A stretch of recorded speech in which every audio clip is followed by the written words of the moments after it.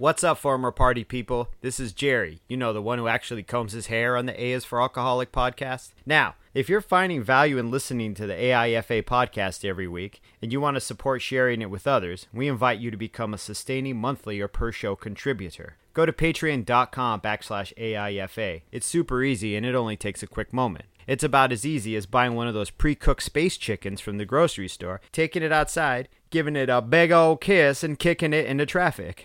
Why would you do that? Anyway, you do you, and I'll do me. Again, go to patreon.com/AIFA. And with that, people, let's start the show. A is for Alcoholic is a program about recovery. My name is John, and I'm an alcoholic. And my name is Jerry, and I'm an alcoholic. Join us as we go through the alphabet of alcoholism, one letter at a time. Welcome back, everybody, to the big little show. Big Little Lies. What did you? I don't know what that is. That's a program. My wife watched Big Little Lies. I didn't watch it. Is it a ladies program? Yeah, I don't know if it's necessarily. It's a bunch of ladies in it. Right. Okay. It's like mostly ladies, but I don't know. It's a bunch of like middle-aged Karens pissed off in Santa Barbara. It literally is a bunch of middle-aged Karens in like Southern California. Wow, I don't need that. I'm sure like, it's I wanna lovely. Fucking watch this. I'd rather watch. Let's watch Beetlejuice again. Beetlejuice keeps coming up, man. I love Beetlejuice. I love it, dude. It's Beetlejuice what's his season. name? Michael Keaton from Clean and Sober, who fucking relapses and dies. This joke has run through like 3 of these podcasts. I know. I watched. What did we? Oh shit! I already lost it. Oh, I've been watching Schitt's Creek, which is pretty funny. Lovecraft Country. Lovecraft Country is great. I've been watching a lot of. I've been noticing a lot of shows in popular culture having a lot of representation for Black Americans. Lovecraft Country. I've been watching Fargo. Chris Rock is in that one, right? It's weird to see him as a tough guy, but is he good? Because I've never thought of him as a good dude. You know actor. who else is in it? Fucking Andrew Bird is in it. I just saw that. Isn't that crazy? Andrew Bird. I'm all, yo, is that mortuary dude Andrew Bird? That mortician? Yo, that's Andrew Bird. And in one scene, he comes in happy and he's whistling like of course really he is, well right? he's a kick-ass whistler. Yeah. And his name is his. Wait, I'm sorry, I didn't mean to interrupt you. His character's name is Thurman. It's terrible. I mean, it's great, but it's terrible. Yeah. He once was in an interview and he said something about the effect of if he couldn't, if he lost his arms and couldn't play the violin, that he would still be happy because he would be able to whistle. Yeah, he's a kick-ass whistler. He is. He's like won competitions. Listen, listeners out there, y'all got to fuck with Andrew Bird. You really do. It's beautiful music. It's gorgeous. I think Jerry and I both saw him in the late 90s. Yeah, he toured with. He was part of the Squirrel Nut Zippers originally, right? I didn't see him in the late 90s with the Squirrel Nut. You guys all went to go see Squirrel Nut. I didn't have enough money. But we did see him drunk in the park in Seattle at the zoo. That's right. Yeah, That's and Megan won a tote bag. That's right. I had a T-shirt for a long time. Yeah. We had like a sock monkey on it. So, welcome to A is for Alcoholic. It'd just be us doing music recommendations for an hour. I mean, I don't know. Is anybody interested in that? I have no idea what people are interested in. I mean, I assume it has something to do with sobriety. They want some gritty, hardcore recovery. So, let's talk some gritty, hardcore recovery. Let's talk it. So, let's keep it real. The letter is Q. It's not for QAnon. That's the wrong Anon. No. I feel like they've co-opted the anonymous. But Q would just do our regular Q&A. I think. Yeah. So I but reached you got like out. what, 2 questions? I actually surprisingly I got a few more than 2, but you know whatever, you know, like I don't want to scold the audience for not reaching out to me, but yeah, y'all don't gotta ask us questions. No, you really don't, even on a it out. question and answer show. I'm always like ready. I've got other topics and stuff like that, and we can Yeah. talk about The Quick and the Dead, that Sharon Stone movie from like '93. I've never seen it, but I know the Hackman is in Yes. it. I've never seen it. Is she the gunfighter in that? 'Cause what the fuck? It's weird. That's It's cool. like this weird sort of like, but it. Okay, we're not going to talk about The Quick and the Dead. All right. So, let's just start off first. I did get a message, a couple of funny ones. Nikki wanted to know how I kept my hair so amazing, and she was kidding, because it was an absolute mess, and I don't know what I'm doing with it. But there's no. So I wanted to give you my simple 7-step hair care routine. Let's hear it. I'm kidding. It's bar soap. Oh. That's it. I mean, it's you. I don't wash your hair with bar soap, John. Oh my god. I guess I need to get some conditioner. What are you in a war? Is this World War II? Are you storming Normandy tomorrow? Like, don't use bar soap. Like, buy some nice shampoo. I guess. Put a little conditioner on it every time. Just shampoo it once a week. A little conditioner once, like maybe 3 times a week. You're good. Shit'll be all shiny. It'll look beautiful. Get some of that tail. You ever see that movie? You ever see that movie Belly? No. There's a great character in Belly. I can't remember his name now, but in one scene he's like eating a banana. He's like, "Yo, we gotta get them motherfuckers." And he has like the most beautiful hair. It's like shiny as shit, and it's like flipped out. He's got like a '60s flip. Anyway, that's what you gotta go for. That's what I'm working on. The joke on doesn't here. work. The reference doesn't work if you've never seen it. You should watch Belly. This is gonna be all of us talking about movies. Anyway, so your hair is. You listen. You got good intentions. Right. Just your execution a little. Yeah, is a little fucked up. All right. The execution is the other one. I did get another question, and I'm sorry I don't have the listener's name here in front of me, but wanted to know when Jerry was going to record another intro without the space chicken or something like that. He was kind of joking too, and I said, well, for the Patreon for the promo, the little thing, and I was like, well, I need to write one first. So yeah, I'll do a new one. You'll do probably next season or something like that. We'll start fresh, but so yeah. But so let's start with now. Here's an interesting one, and I only have a few things to say. I only have a couple of things to say about this, but this one comes from Gerald Passarge on Facebook. Wow, that's a blast from the past. I hope he's doing good. Yeah. Anyway, let's hear his Chris Jones. So he wanted to know if we knew anything about European habits and views on drinking as compared to here. Oh, that's a good question. And I thought he was going to be like, yo, Jerry, what'd you do with my fucking favorite shirt back in 1998? Right? Yeah. He was an old roommate from 98/99, I guess. Yeah. And we all lived together. Well, yeah, 98 to like 2000 something at the like 3060. Mm-hmm. Yeah. So I met a gentleman by the name of Francesco, and he was friend of a friend.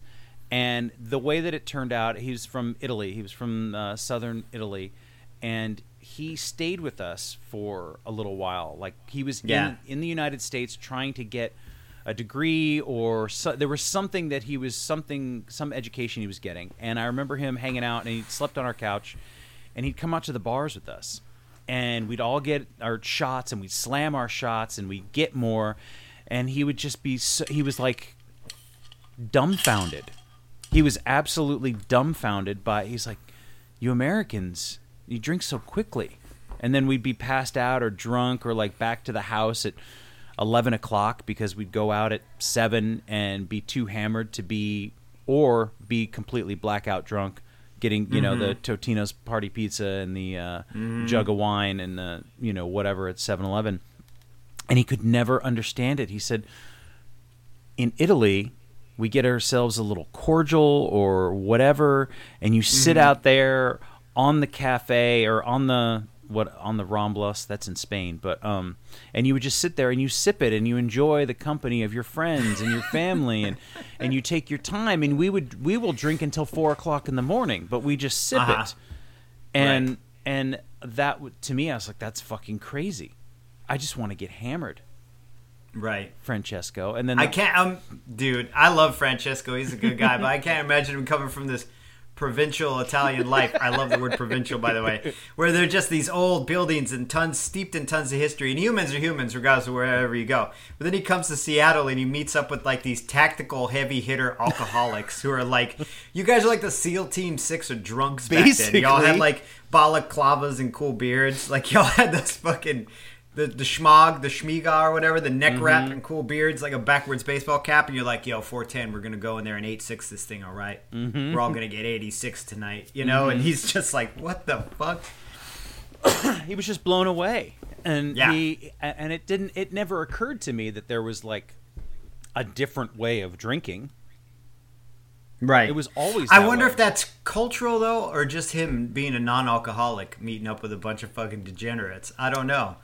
Well, I think it's That's- partially cultural because, I mean, he would go Right. out with friends. And I imagine that if you are a social drinker, if you are somebody who goes out and drinks, you probably know at least one alcoholic.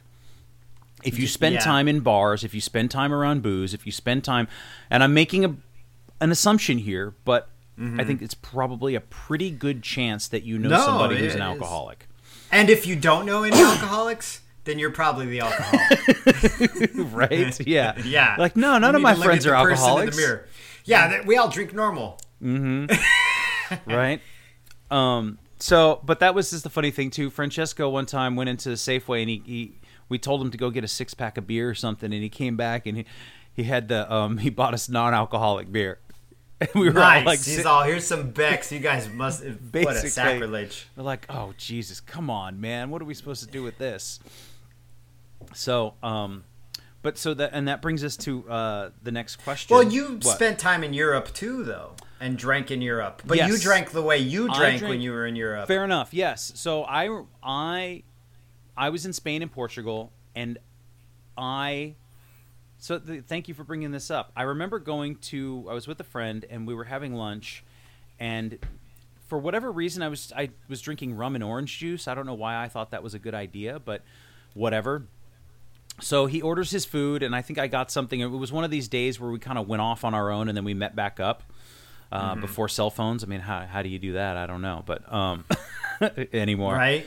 So we met back up, and he was getting food, and I think that I wasn't. And I said, I'll just have I asked the waiter for a rum and orange juice, and he comes out, and the waiter comes out with an empty glass, a bottle of rum, and a thing of orange juice, and he starts to pour the rum, and I'm not like paying attention or asking for anything, or I just assume he's going to mix the drink for me. He keeps pouring the rum, and I finally go, whoa, whoa, whoa, whoa, whoa, that's enough. So it was about 3 shots of rum, and then he filled the rest up with orange juice, and that was it. And I drank it, right, because I was drinking the way that I drink. And when we got the bill, my drink was more than his meal. And so Right.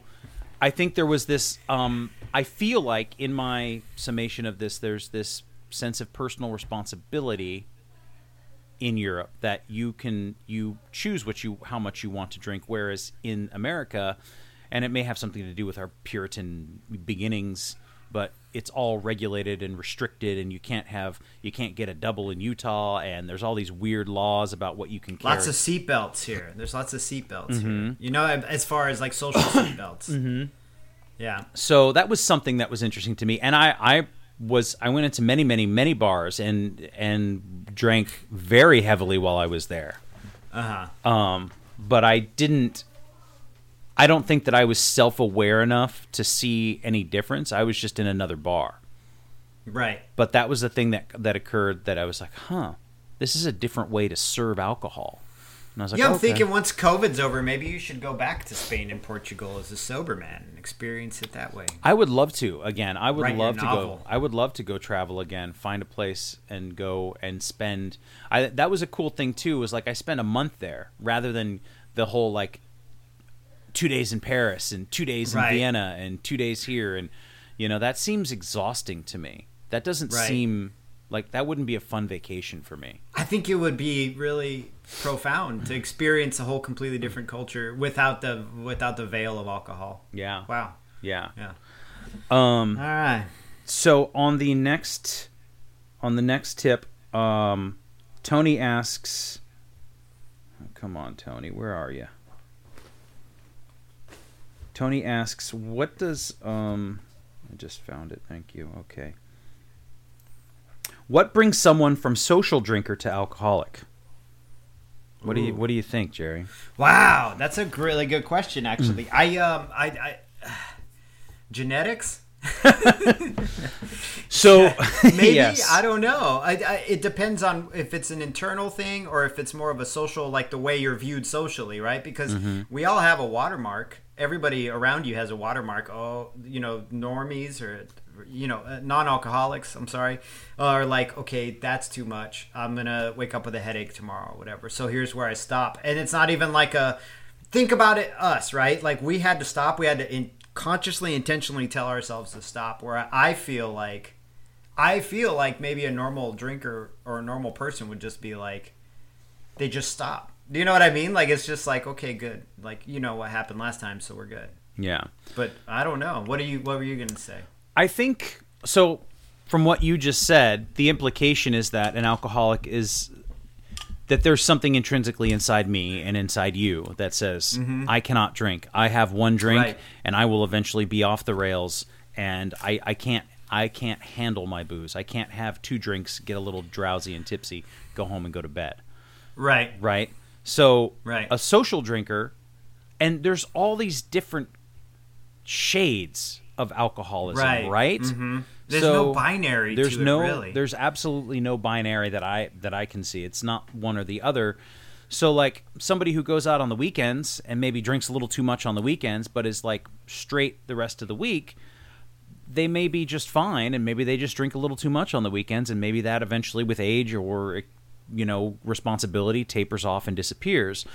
Or it could get worse and worse and worse, where then it's not just Friday and Saturday, it's Friday, Saturday, Sunday, and then it's Thursday, Friday, Saturday, Sunday.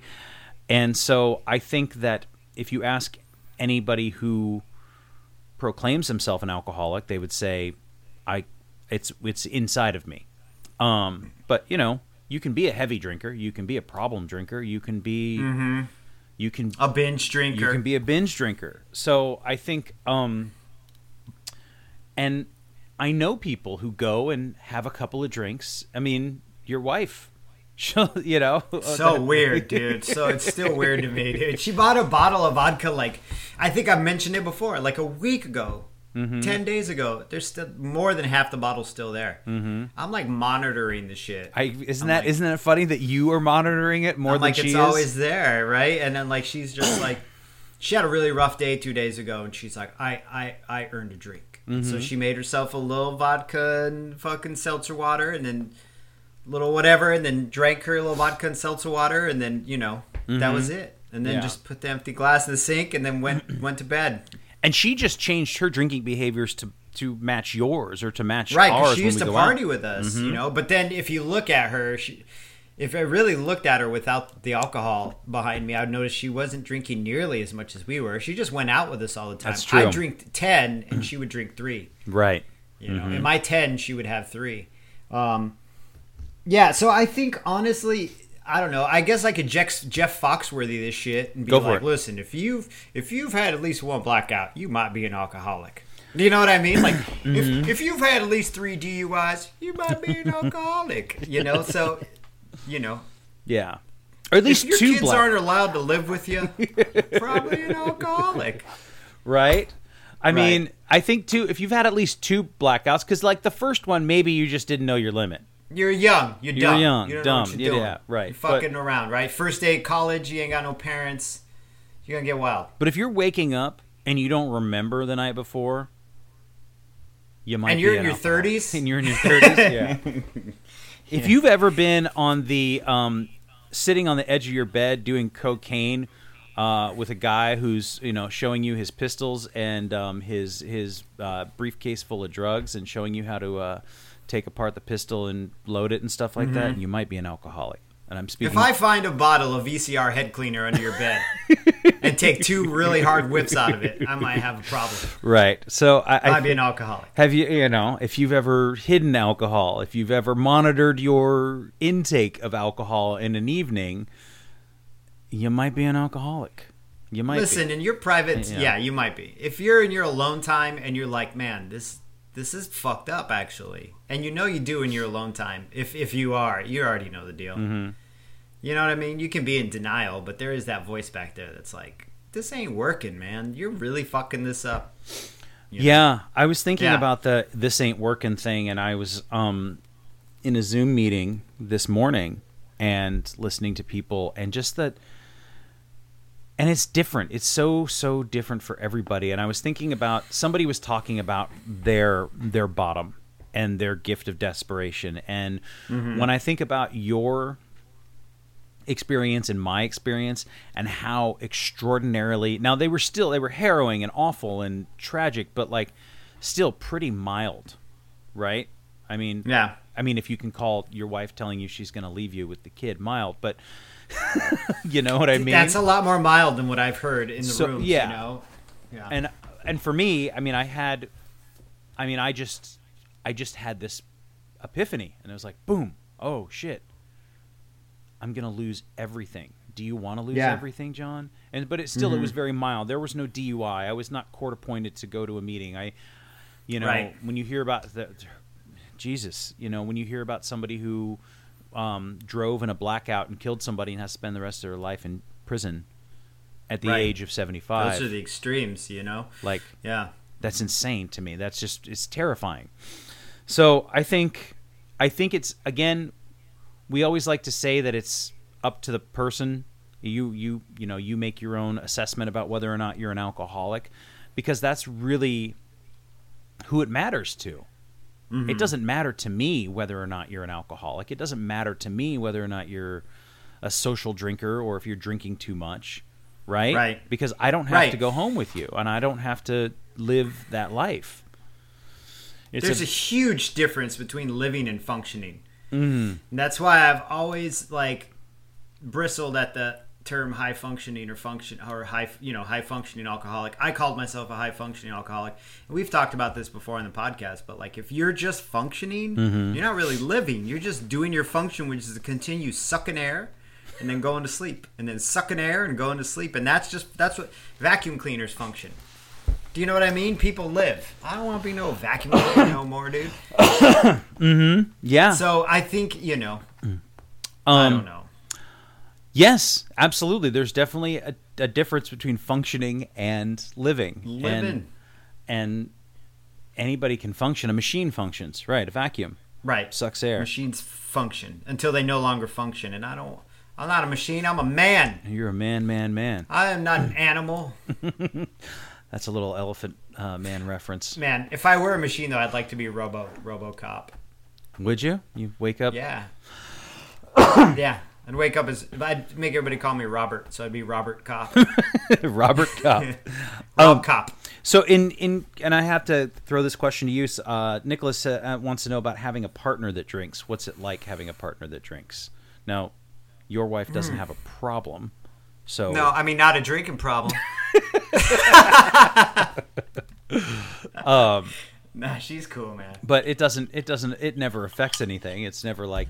In the beginning, it was a little rough. I remember in the very, very beginning, she was still drinking like I was used to drink, and then I stopped. Oh. And so she went out and partied 1 or 2 nights, and she actually would party every once in a while, go out with her friends, because she was in the fashion industry and shit, and they'd all go out and party. And it was a big point of contention between us, because I was like, I'm trying to get my shit together, and you're fucking out getting loaded. And then I realized that she wasn't really out getting loaded. She was just around a bunch of other people who were getting loaded, but she was still doing party behavior, which is her life, but I also was like, these things trigger the fuck out of me.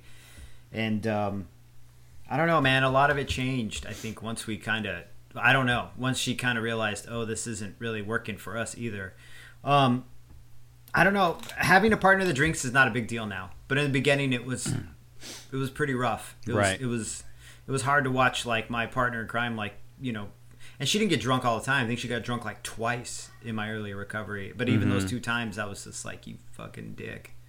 I want to be where you're at right now, and that's fucked up. It's more envy, right? Yeah. Than anything else. Yeah, because she wasn't also not an alcoholic. She wasn't acting out. She wasn't coming in and being like, shut up, stupid, and throwing a fucking chair at me. She was just partying, going out dancing, and coming home a little fucking dizzy, and that, like I said, that only happened once or twice. But yeah, it was a lot of envy in the beginning. I remember talking to my old sponsor and being like, why does so-and-so get to drink and I don't? What fucking kind of world do I have to live in where this fucking piece of shit gets to drink and I don't? And my sponsor looked at me and he was like, no, that person has to drink, dude. You don't have to anymore, right? And those are those big differences of language. Flipping the language in your mind to make it work correctly, Yeah, so that was really helpful to me too. That was not connected to that question. I just kind of diverged. No, that's fine. But I mean, I think that I feel really we use the word grateful a lot, but that's because it works. I feel really grateful that there's this sense that I do not have to drink anymore, right? That I do not, that it's been lifted. It's Right. no longer an issue for me to. It's no longer an issue for me. Like I don't have to. And you talk about that bit of language, like that's so important because I had to. And so for me to get jealous of somebody else's or envious of somebody else's addiction is just my own Right. addiction, like getting its feelers in me, getting its fingers in me, getting its fucking claws in me and going like, hey man, remember me? Remember Yeah. remember we used to have fun? Now you don't have fucking fun anymore, John. You're such a No. loser. You're such a Just do it. square. You just have to do it. Square, really? Your I don't internal know. voice calls you mine's like, you fucking bitch. Right? And so, or Right. whatever, however, however it works, however it, whatever your alcoholism says to you, however it acts, Right. I just know that, like, I don't have to. And just the realization that there are other tools and other ways of coping with the world, because that's what it was. It started out as, I'm in a lot of pain. Maybe I'm in a lot of pain because childhood trauma. Maybe I'm in a lot of pain because I just fucking am not doing what I want, or whatever Right. it was. I didn't learn Maybe anything. you're just a drunk. Or just a drunk, right? Just a garden variety alcoholic, like good old Richard Lewis over there. And it's just, and now I go, oh, okay. There's other things I can do. I can go, I can go for a run, or I can just sit and be, and and going back to the social drinking thing, I was at work last night, and the chef was asking me, I don't know how it came up, but it was somebody was joking, cracking some jokes about doing shots or doing something like that, or getting fucked up somehow. And I don't know how old he is. He's probably in his late 20s, 30s. I don't know. But he's younger than me. And he said, when's something about a bender, going on a binge or a bender. And I said, he said, when's the last time that you went on a bender? And I said, gosh, I mean, 2015. July 3rd, 2015. Oh, let me tell you. Do you have a minute? I can tell you. Just pull out a big book. You're Yeah, like, like- well, And he went, really? Like he was surprised, and I think he I love it. Wait, I don't mean to interrupt you, but all the people that work with you that know you're a fucking recovering alcoholic are probably in that moment like uncomfortable. They're like, "Oh shit, Travis, why'd you ask him that? It's about to get weird in here." Because that non-drinkers look at us a little weird. Like Sure. we're edgy, like we're uncomfortable. Ooh, don't bring up the Travis. Why'd you bring up the drinking? Sure. Yeah. And then did you get up on your pulpit? No, I just said what I say is I unless know. somebody really has some questions and it's work and there's not Right. there's not often time to get into it, but I'll say, yeah, it was about 2015, man. And he's like, so what happened? And I said, look, honestly, I couldn't do it anymore. I had to stop or it was going to get worse than it already had. And it had gotten pretty bad. And I said, that was it. And so I quit. And then usually it doesn't go any further than that because nobody wants to be Yeah. like, so how did you quit? And that's I think that's a deeper conversation, and that's not really Right. something we're going to have at work. I did have one of my coworkers, and she said, so are you in like one of those 12-step programs? Are you 12-step? And I said, yeah, I go to AA. And she said, oh, really? Yeah, wow, that's great. My mom or something like that. And I was like, right I on. used to do that. Yeah. And so I don't want to. You used to do that? You'd be like, Oh yeah, there'd be people in recovery that'd come into the tattoo shop, and I'd be like, just me, just bloated, fucking whiskey pouring out of my body. It's like you can see that shit from a mile away. And I was totally that person. I'd be like, oh, you do AA? Oh, so do my parents. Yeah, I think about it sometimes, but my mom and dad do it. Like that they would all have something in common other than the fact that they all go and sit in church basements. right. And these are people who sip and drink, and I have no idea what they do in their personal life, or how Right. how deeply. And when you work in a restaurant, there's certainly it has its own fair share of, we've got to taste the wine. We've got to, this new pear cider, and they'll pass around glasses, and I always take one, and I hold it, and they talk about it. And sometimes I'll give it a sniff, and I'll be like, yeah, it smells like whatever. So just really, wow. I mean, sometimes I smelled a good Cabernet the other day, and I was like, oh, that smells like good wine. I think it'd be great if you just held it out at arm's length and just slowly poured it out, and you're all, yeah, it looks really good. Oh, yeah, really, it smells. Just pour it out on the floor at everybody's feet, and then just maybe drop the glass. Just drop the glass, let it shatter, and you're like, yeah, real good bouquet. It smells like pencil shavings, a little chocolate, a little coffee. Yeah. The other one I love, too, is the guy asking you about your bender. I would have loved it.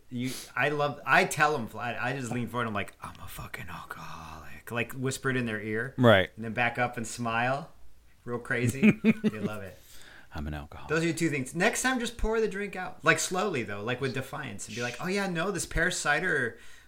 Wow, look at that color. It's like a pea color, a nice amber pea. Huh. Yeah. So it's just I don't think it's weird. I've held drinks. Like I've picked up Megan's drink and brought it to her. I mean, I'm not, I just try to be a thing that exists. Yeah, casual, and then I end up handing it off I give it to the fucking busboy to drink. Like, here you go, dude. Right. And he loves you. Oh, he's like, yeah, I get double. That fucking alcoholic over there is giving me all of his recovery. He's giving me all his extra drinks. So it's just, it's funny. Like, what do you say when somebody says, when's your last binge? When's your last bender? And I'm like, 2015. And they're just like, fucking really? Like that? July 3rd, yeah, 2014. Yeah, basically. That was mine, 2014. July 3rd was my last binge. July 4th was my first day without a drink. Yeah, I guess mine would have been the 5th or the 4th. Maybe it was I don't know. It was the 4th, but the 5th I didn't drink. I was fucking hungover. Yeah. Right. And then I had that final beer. Like 3-day hangovers, man. 4 days. Sometimes it lasts 5 days. Holy shit. Yeah. And it was just that sort of, the 5-day hangover. I know what you mean. I know, dude. And then you're just trying to stave it off with like a warm tumbler of fucking white wine. Anything. Warm white wine in a plastic tumbler. I think that was the last alcoholic drink I had was, warm white wine. Gross. Like Woodbridge. Woodbridge, yes. Tumbler. My wife drinks Woodbridge.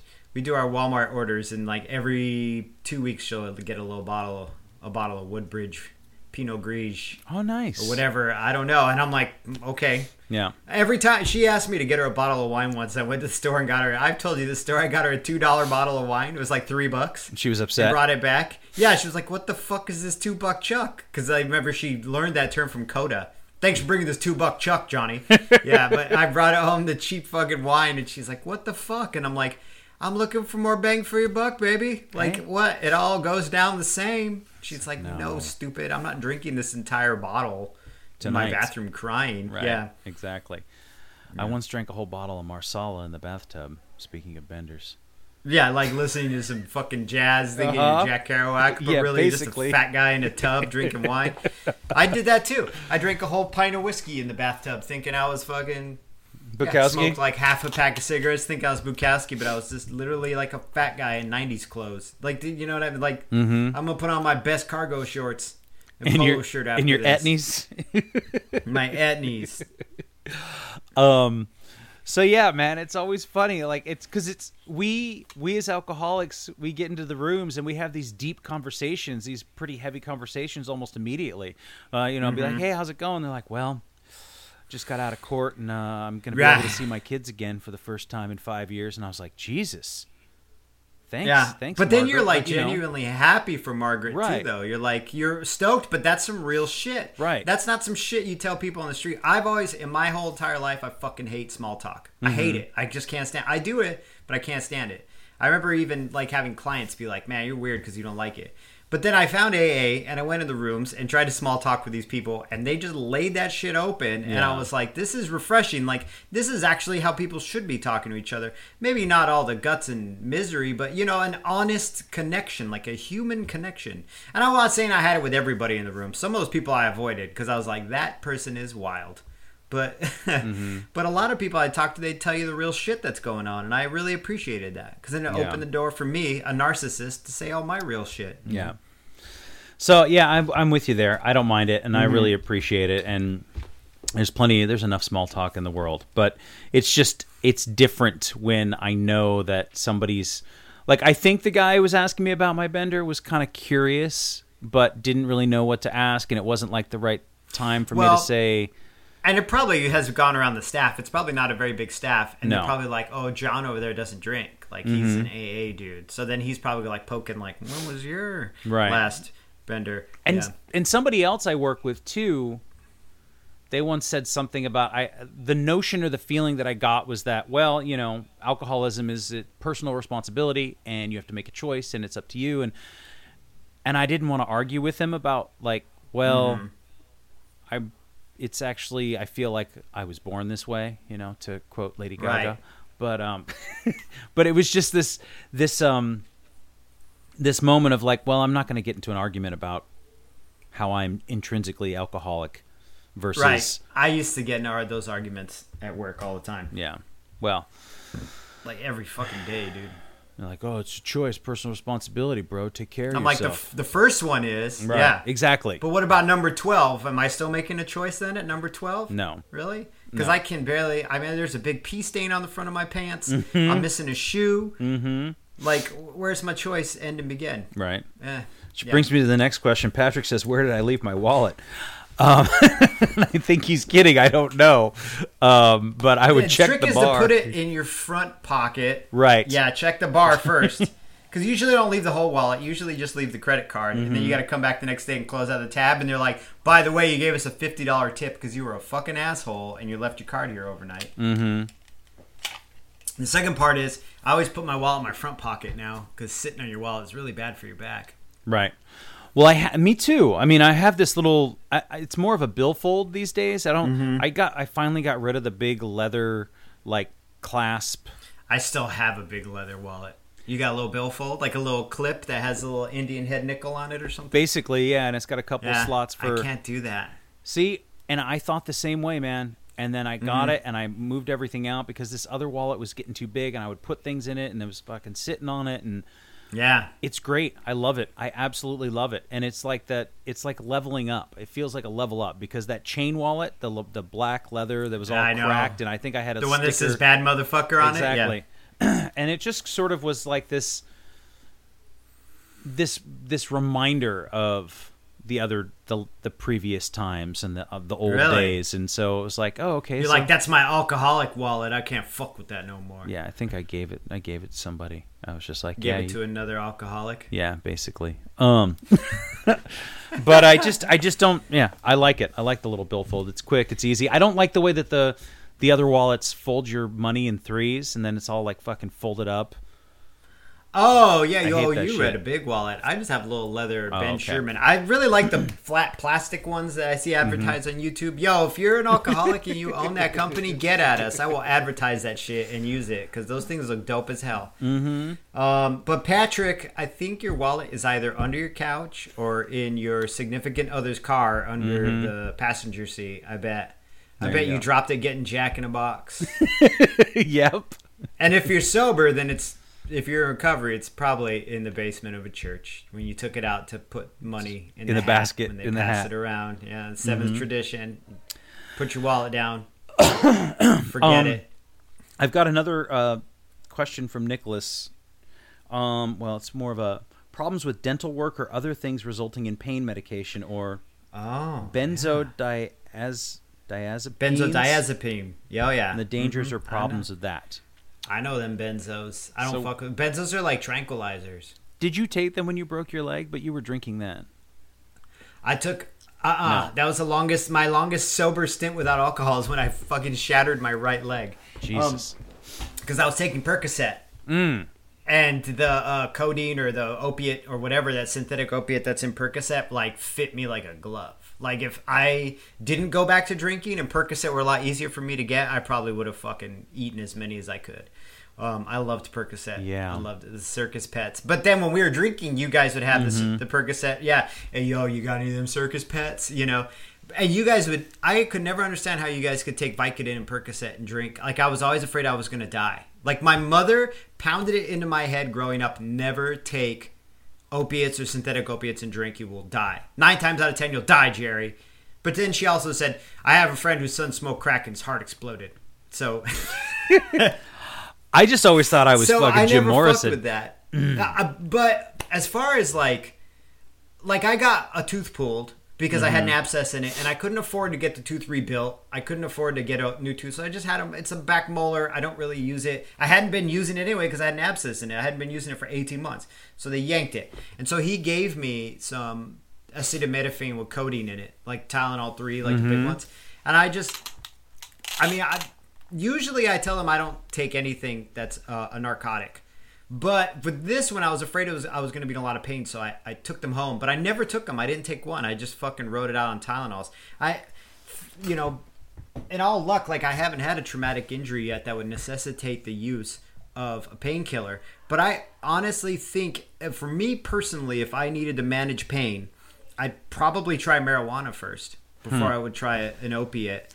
But once again, if I were going to take any substance that would alter my consciousness, I would only take it because I would needed to take it, not because, at least in the beginning. And I read about a lot of people who have slips. I mean, that Dax Shepard dude is talking about having to slip on painkillers after 16 years of sobriety. They're sneaky as fuck. But I was on benzos after, because they took me off of the Percocets on my broken leg, and I had real bad withdrawal from it. Like I couldn't sleep. I was sweating and shaking. I was having massive insomnia from it. And so the doctor put me on Tranks. And those benzos I didn't like that much because they didn't feel like the Percocets. But they'll give you benzos to come down from drinking. I think that's what they give you in the hospital is like a little bit of benzodiazepam. I would definitely never take benzos and drink. That will absolutely kill you. That's not a Leanne horror story.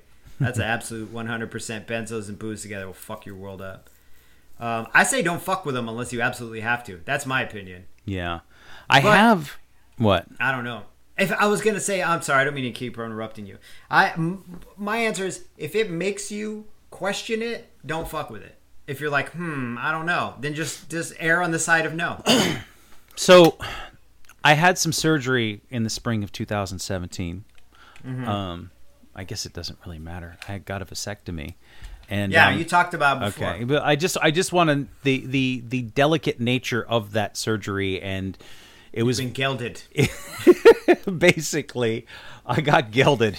Gelded and gilded. Gilded and gelded. John Staley's story. Yes. Go ahead. And they gave me, I think it's Vicodin. I don't know. Probably Vicodin. They like to give you Vicodin. So they gave me a bottle of Vicodin, and I told them the whole thing. I was like, look, man, I really don't want to fuck with this, even if there's a lot of pain. And she said, just get it in case, right?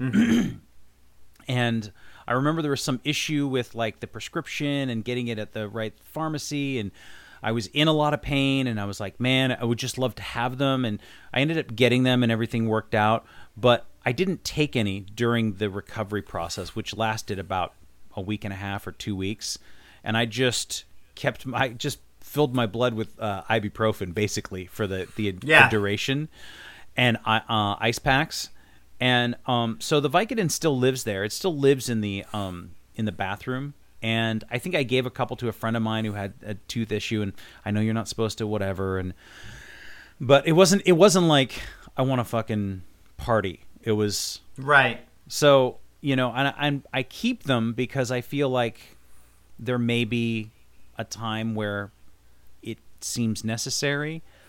And I don't think that I'm ever I think, I've had a few sad moments where it's like, well, gosh, wouldn't it be nice to take a painkiller and kill this pain? And it's like, well, John, you live in a house that has fucking gin in the cupboard. So, it's the same exact thing. That's right. How I look at it, right? It's just I live with it, and I don't have a problem with it, and I don't feel tempted by it. It's just kind of there. And there have been those moments where, and we all have those moments where you're like, man, life sucks. I just want to get wasted and forget about it, regardless of how I get there. I just want to, but I think, I like you said, I haven't had a traumatic injury that has that has necessitated hardcore painkillers, right, or benzos or whatever. And so, I don't know what I would do if God forbid, I hurt myself to the point of not being able to even sleep or recuperate without it. Yeah. Thank God, right? I mean, I'm so grateful that At least at this point in time, we haven't hit that point in my life yet where I start creaking and shit. I love the whiteboard behind you with the big Q on it. You like that? Jeez Louise. When the Qs take over, when QAnon takes over, maybe you'll be happy with those fucking tranks or those painkillers, because then you can trade them. Right, exactly. Trade them for goods and services. That's the other thing. Like, I got some codeine. I'll trade you for that goat. Well, I have a couple bottles of wine that are mine too that I've kept. They gave me it for some party I worked, and I was like, I use them as the way I see it is like it's a commodity. It's a birthday present. Right. It's a birthday. It's a present. Christmas present. You may end up at some point in your future with someone over who does like an occasional have a glass of wine, or go to a party and you can bring a nice bottle of wine. And so, boom, right? Here's your fucking. It's a new baby mitzvah. Here you go, boom. That being said, I think that I have a little more experience with being sober around it, being that I tended bar for a couple years while and still to this day work with booze, work with wine and beer, and don't drink. So I would just say be careful. And the other thing about dental work, and I just recently went to the dentist, and they were like, well, we see some decay here, and we're not going to go in and give you fillings for these, but they're going to do this fluoride treatment, blah, blah, blah, whatever. And the woman was like, John, do you floss? And I said, no, not really. And she said, you need to start flossing. It's going to be the one most important thing that you do to keep the decay down. Like, get up in there and take care of it. And I was like, fuck. And she's like, it's going to help you in the long run. And so when I think about... I do it all the time, dude. It's not hard. Yeah. I know. It's seriously, I just do it in front of the TV, up next to my wife. I'm like, yeah, it's gross, but I'm doing it. Yeah. You gotta live with me. Anyway, I got the same lecture when they were cleaning my teeth, and the lady's like, you got some fucking pockets in here, bruh. Mm-hmm. And I was like, yeah. And she's like, are you flossing? I'm like, well, I flossed today because I knew I was going to come see you. And then we all laughed. And then she's like, all jokes aside, your shit will all fall out if you don't floss. And that's our dental portion of recovery. So your teeth do get all fucked up from drinking, though. They get really fucked up. And smoking, drinking, all the bad food that comes with it, right? All the sugar and fat and grease and fucking passing out without brushing your teeth after fucking Jack in the Box and a bag of jelly beans and a quart of fucking rum. Dude, I know. That's like the Wagner diet right there. So I would say though, like I keep interrupting you. I apologize. But what I'm saying is really important. Yes, please. No, I would say don't take the painkillers. I would say maybe, once again, if it gives you pause, don't fuck with it. Mm-hmm. You know, last resort. Last resort. Last fucking resort. I mean, I don't see if there's any other way. And you're right. I mean, I would probably be the same way. I'd probably go medical marijuana before I would do the opiates. Right. Yeah. At least with the weed, it's not physically addictive. It's still emotionally and mentally, it can be very addictive, like dependent. You can get very dependent. But if I'm managing pain, and thankfully as an alcoholic, I am used to and I have a high tolerance of pain. All right. This is like our fucking, once again, tactical heavy hitters, dude. We're tactical drunks. Like, and I'm like, I can manage pain pretty well from my alcoholism. That's the one I think. Well, that's one of the many positives I got out of active alcoholism. Mm-hmm. Well, the other one was actually quitting drinking was probably the biggest positive part. Isn't that funny? It's like the Ouroboros, man. Snail eating its tail. I was like, the best thing that came from drinking was quitting drinking. Yep. That's good. Wrap your fucking mind around that shit. Yeah. That's true, man. It's true. I have a question here from Kay, and she wants to know about non-alcoholic, quote-unquote, booze. Is it a trigger or not? How do you feel? I mean, I'm not interested in non-alcoholic beer. I think there was a period where I took a couple months off while I was drinking, and so I was the only one not drinking. So you guys would come over, and we would party, but I wouldn't drink. And so I had like a six-pack of non-alcoholic beer just so I could feel like I had something in my hand. But I don't have it in the house. I'm not interested in it. Right. No, neither am I. Here's my main reason. Beer tastes like shit. I hate beer. It's fucking disgusting. The reason why I drank beer is so I could get drunk. And I rarely drank beer. And I would have no idea what non-alcoholic bourbon would taste like. It's probably just fucking tea.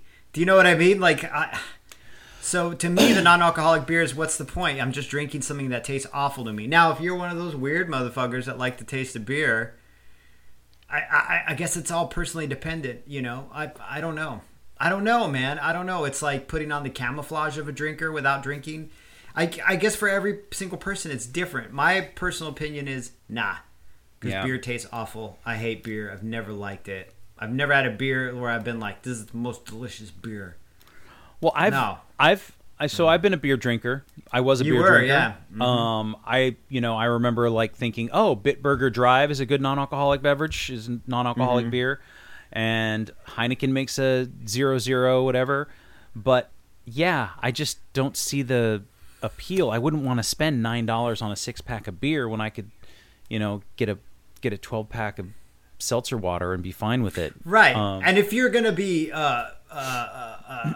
I don't know. If you're going to be favoring yourself in that way, you might as well just get a fucking 12-pack of Diet Cokes or something. Mm-hmm. Do you know what I'm saying? Like, if you're going to be indulging yourself in that manner, why get beer? Just get a bunch of Frescas.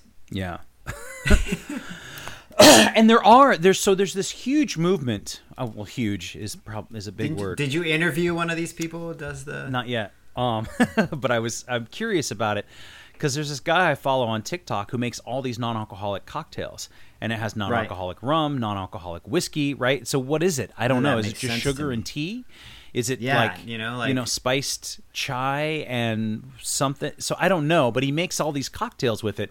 And so for me, I guess being a bartender and now being sober, I'm not interested in the cocktail culture anymore.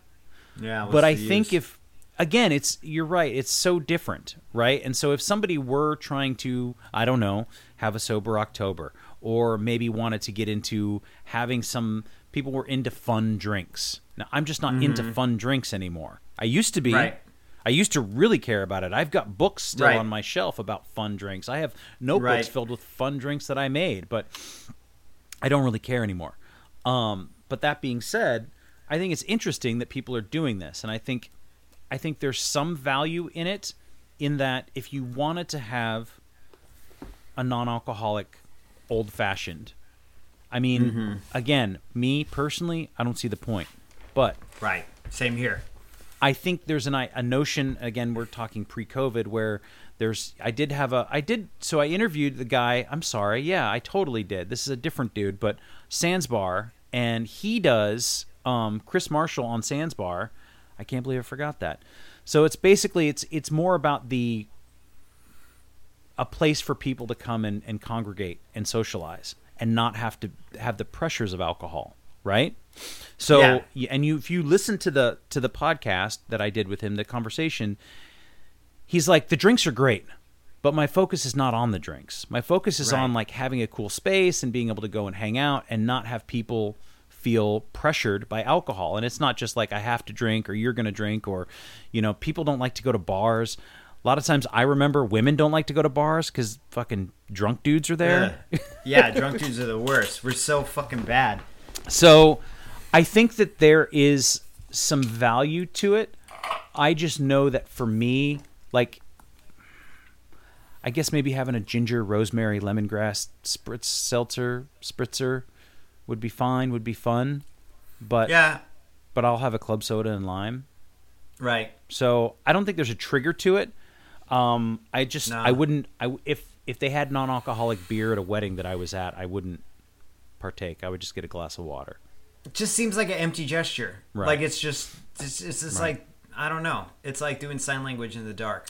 Like no one's gonna fucking see that shit. Like that's a weird metaphor. But to me, it's just there's no payoff. So what's the deal? I'm here to drink. I'm drinking to get drunk. I'm not drinking because booze and cocktails taste good. And that's you and I. They don't.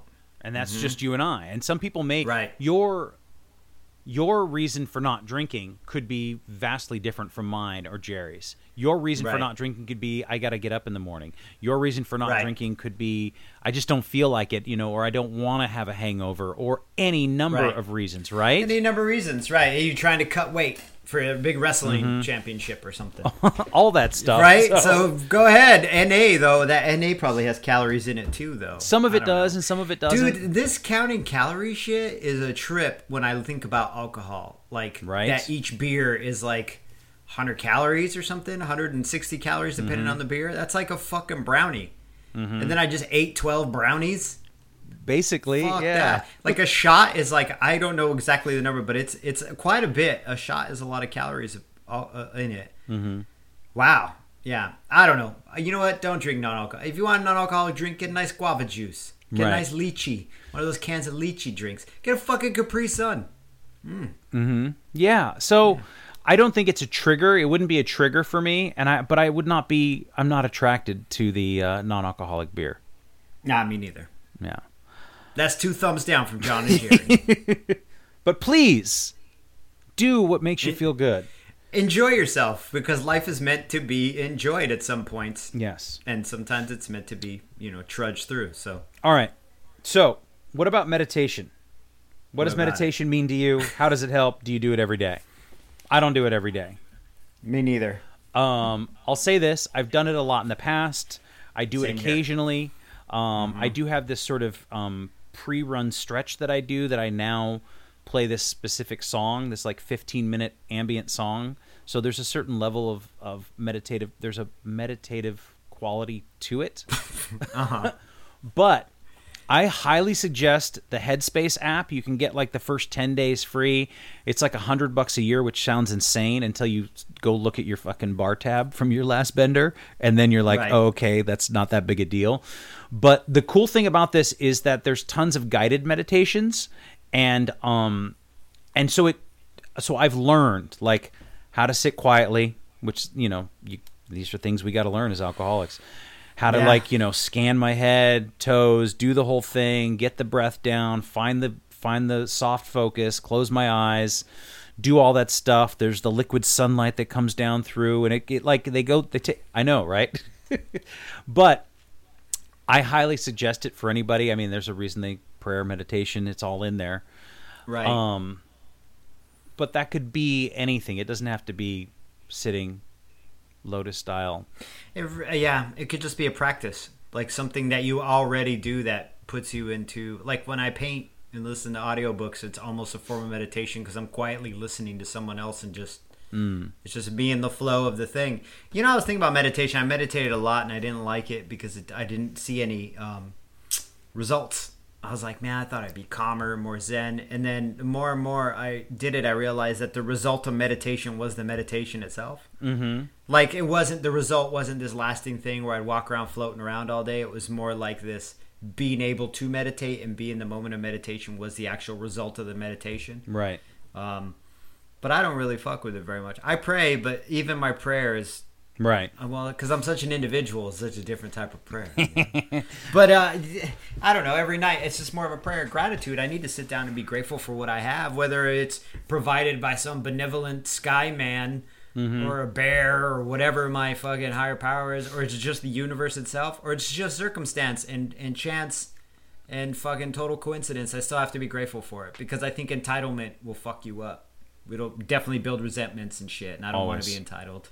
And I can be very entitled at times. Right. So I got to check it. I got to check it before I wreck it, And I would say to Krista on the point of meditation too, one of the things that always comes up in my head is I don't have time, right? And so Same here, yeah. So whenever I have that notion that I don't have time to do something like meditate for 10 minutes, I always like to look back at my screen time app on my phone. I have it all marked off, and I have alerts and warnings for like an hour max on all social media, so that it will come up and it will tell me. Now I can always just remove it and keep going, keep scrolling if I really feel compelled to. But I go, well, like if I just spend an hour on Instagram, TikTok, Facebook, Twitter, Imgur, whatever it is.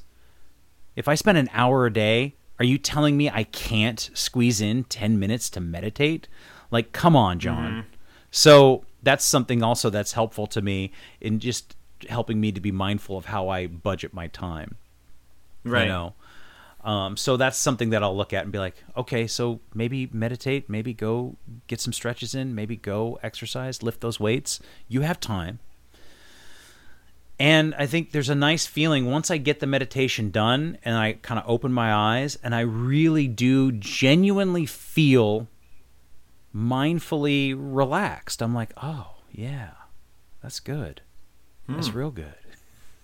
So. Not me. Not you? Nah, I just get up and go. Oh. But we're both different types of people. Right. I'm like a shaky fucking chihuahua. Yes, you are. I'm a vibrating man. So I want to end this. Let's end it. One last one from Princess Mora. She says, "What are your thoughts on AA as a program for quitting, as well as their requirement for the higher power? Do you think it's the best program out there? Do you think others work just as well? What do you think is the most important aspect of it, or any program meant to help people quit drinking?" So that's man, a big. That's a meaty one, right? We were closing out. I was like, good, I get to go pee now. No, right. We gotta get into the meat of the motherfucker. So, I'll say this: the requirements for a higher power is simply that you have one. That's it. I don't know, man. First of all, okay. I don't think there. Well, I mean, I don't agree with that.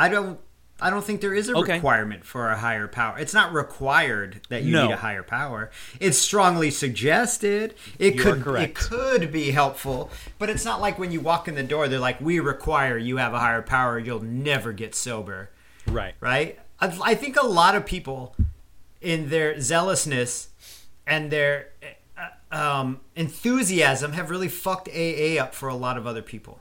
I stand corrected. And I don't think they're coming from a... Oh, no, I don't mean you. I just mean I don't think that these people who are zealous about AA have malevolent intent. I just think they're so excited about the program working for them that they put down edicts and they say, these are the rules. You need to follow these rules. You don't even have to not drink to be an AA. You could go to meetings drunk as a motherfucker. We might kick you out if you're being wild, but do you know what I'm saying? So it's not about me trying to check you, correct you. This is just my opinion, because maybe for you it is a requirement. You know what I mean? In your own personal recovery, you know? Yes, it is now. But I don't think, just speaking generally, you are correct. It is highly suggested, and it has been extraordinarily helpful for me. Do I think it's the best program out there? Again, this is all fucking subjective, right? It really is. Right. It's the best program for me. Right. Yes, exactly. Same here. And I think of the verbiage of the question, too. Is it the best program for quitting? I don't know if it's the best to quit. I think it's the best to help you deal with the fallout of quitting. You can use it to help you quit, absolutely. But for me personally, I had already quit when I had come into the rooms at AA. Me too. My experience was, this is helping me find a new emotional and psychological tools to deal with the fallout of living my life this specific way. Right. And I still have a higher power. I absolutely have a higher power. Right. I don't, the hardliners always bummed me out, dude. I always, but they got to do their thing too. But, and you read Annie, I was going to say Anne Rice, Annie Grace. I was going to say Annie Rice. I mean, Interview with the Vampire. That's a whole different podcast. But Annie Grace takes a more clinical and psychological direction. You read The Refuge Recovery, which I really enjoy the Buddhist aspect of it, and it's very mellow and calm. But I don't feel like it has the structure that I require to keep myself in order and keep myself in check. The Russell Brand book Recovery gives a more general overview, but still follows those 12 steps. So there's moderation management, right? Right. All those things. There's so many different ways. It's just like, what's the best way to quit smoking? Do you know what I mean? Is it Chantix? Is it nicotine gum? Is it vaporizing? Is it just cold turkey? I mean, we all have our different techniques of trying to free ourselves from a physical and emotional addiction. Right. I'd say that for me, AA worked for me. I would only recommend it to people because it's the thing that worked for me. Right. Like if I had other venues, I would be like, explore these other venues because there are aspects of AA that I have problems with. You know what I mean? It's not a completely perfect, unfaulted program. There are definitely issues I have with it. But it worked for me when I needed it. And I do attend to meetings, not as much as John does, but I attend them occasionally. And I always... No, not always. I majority of the time tend to leave there feeling better than when I walked in. So, yeah. And she says, what's the most important aspect of it? I would say, for me personally, the structure, but the most important aspect, I think, generally speaking, is that it's suggestive. And that, like Jerry said at the top of this question, it's so important because, come on, man, we're alcoholics and we don't like to be told what to do. No, that's, yeah. That's the most important aspect, is that take it or fucking leave it. Word. But it's suggestive, and that's the easiest way that I found I was able to take it and use it and have it be a way of life. So, yeah. Good luck. And good luck out there in the world. There were a couple other questions I think we'll save for next week because they had to deal with relationships, and I thought that would be a good R, and we could talk about relationships. That's a good one, yeah. Talk about our relationship. You and I, yes. Yeah. But there was some stuff about dating and stuff, which I know that you and I both don't really know much about, but not sober. So we'll leave that until next week. Thank you guys, everybody who shared questions, and thanks for helping us fill another hour of podcasting and talking sobriety, and be well and take care, and we'll do it again soon. Yeah, looking forward to it. Thanks, John. Later. Thanks again for listening. Our music, as always, is by Neglect. You can find more of his stuff at neglect.bandcamp.com. And you can find us on all social media platforms that matter: Instagram, Facebook, and Twitter. And you can reach us at aisforalcoholic@gmail.com. Talk to you later. Yeah.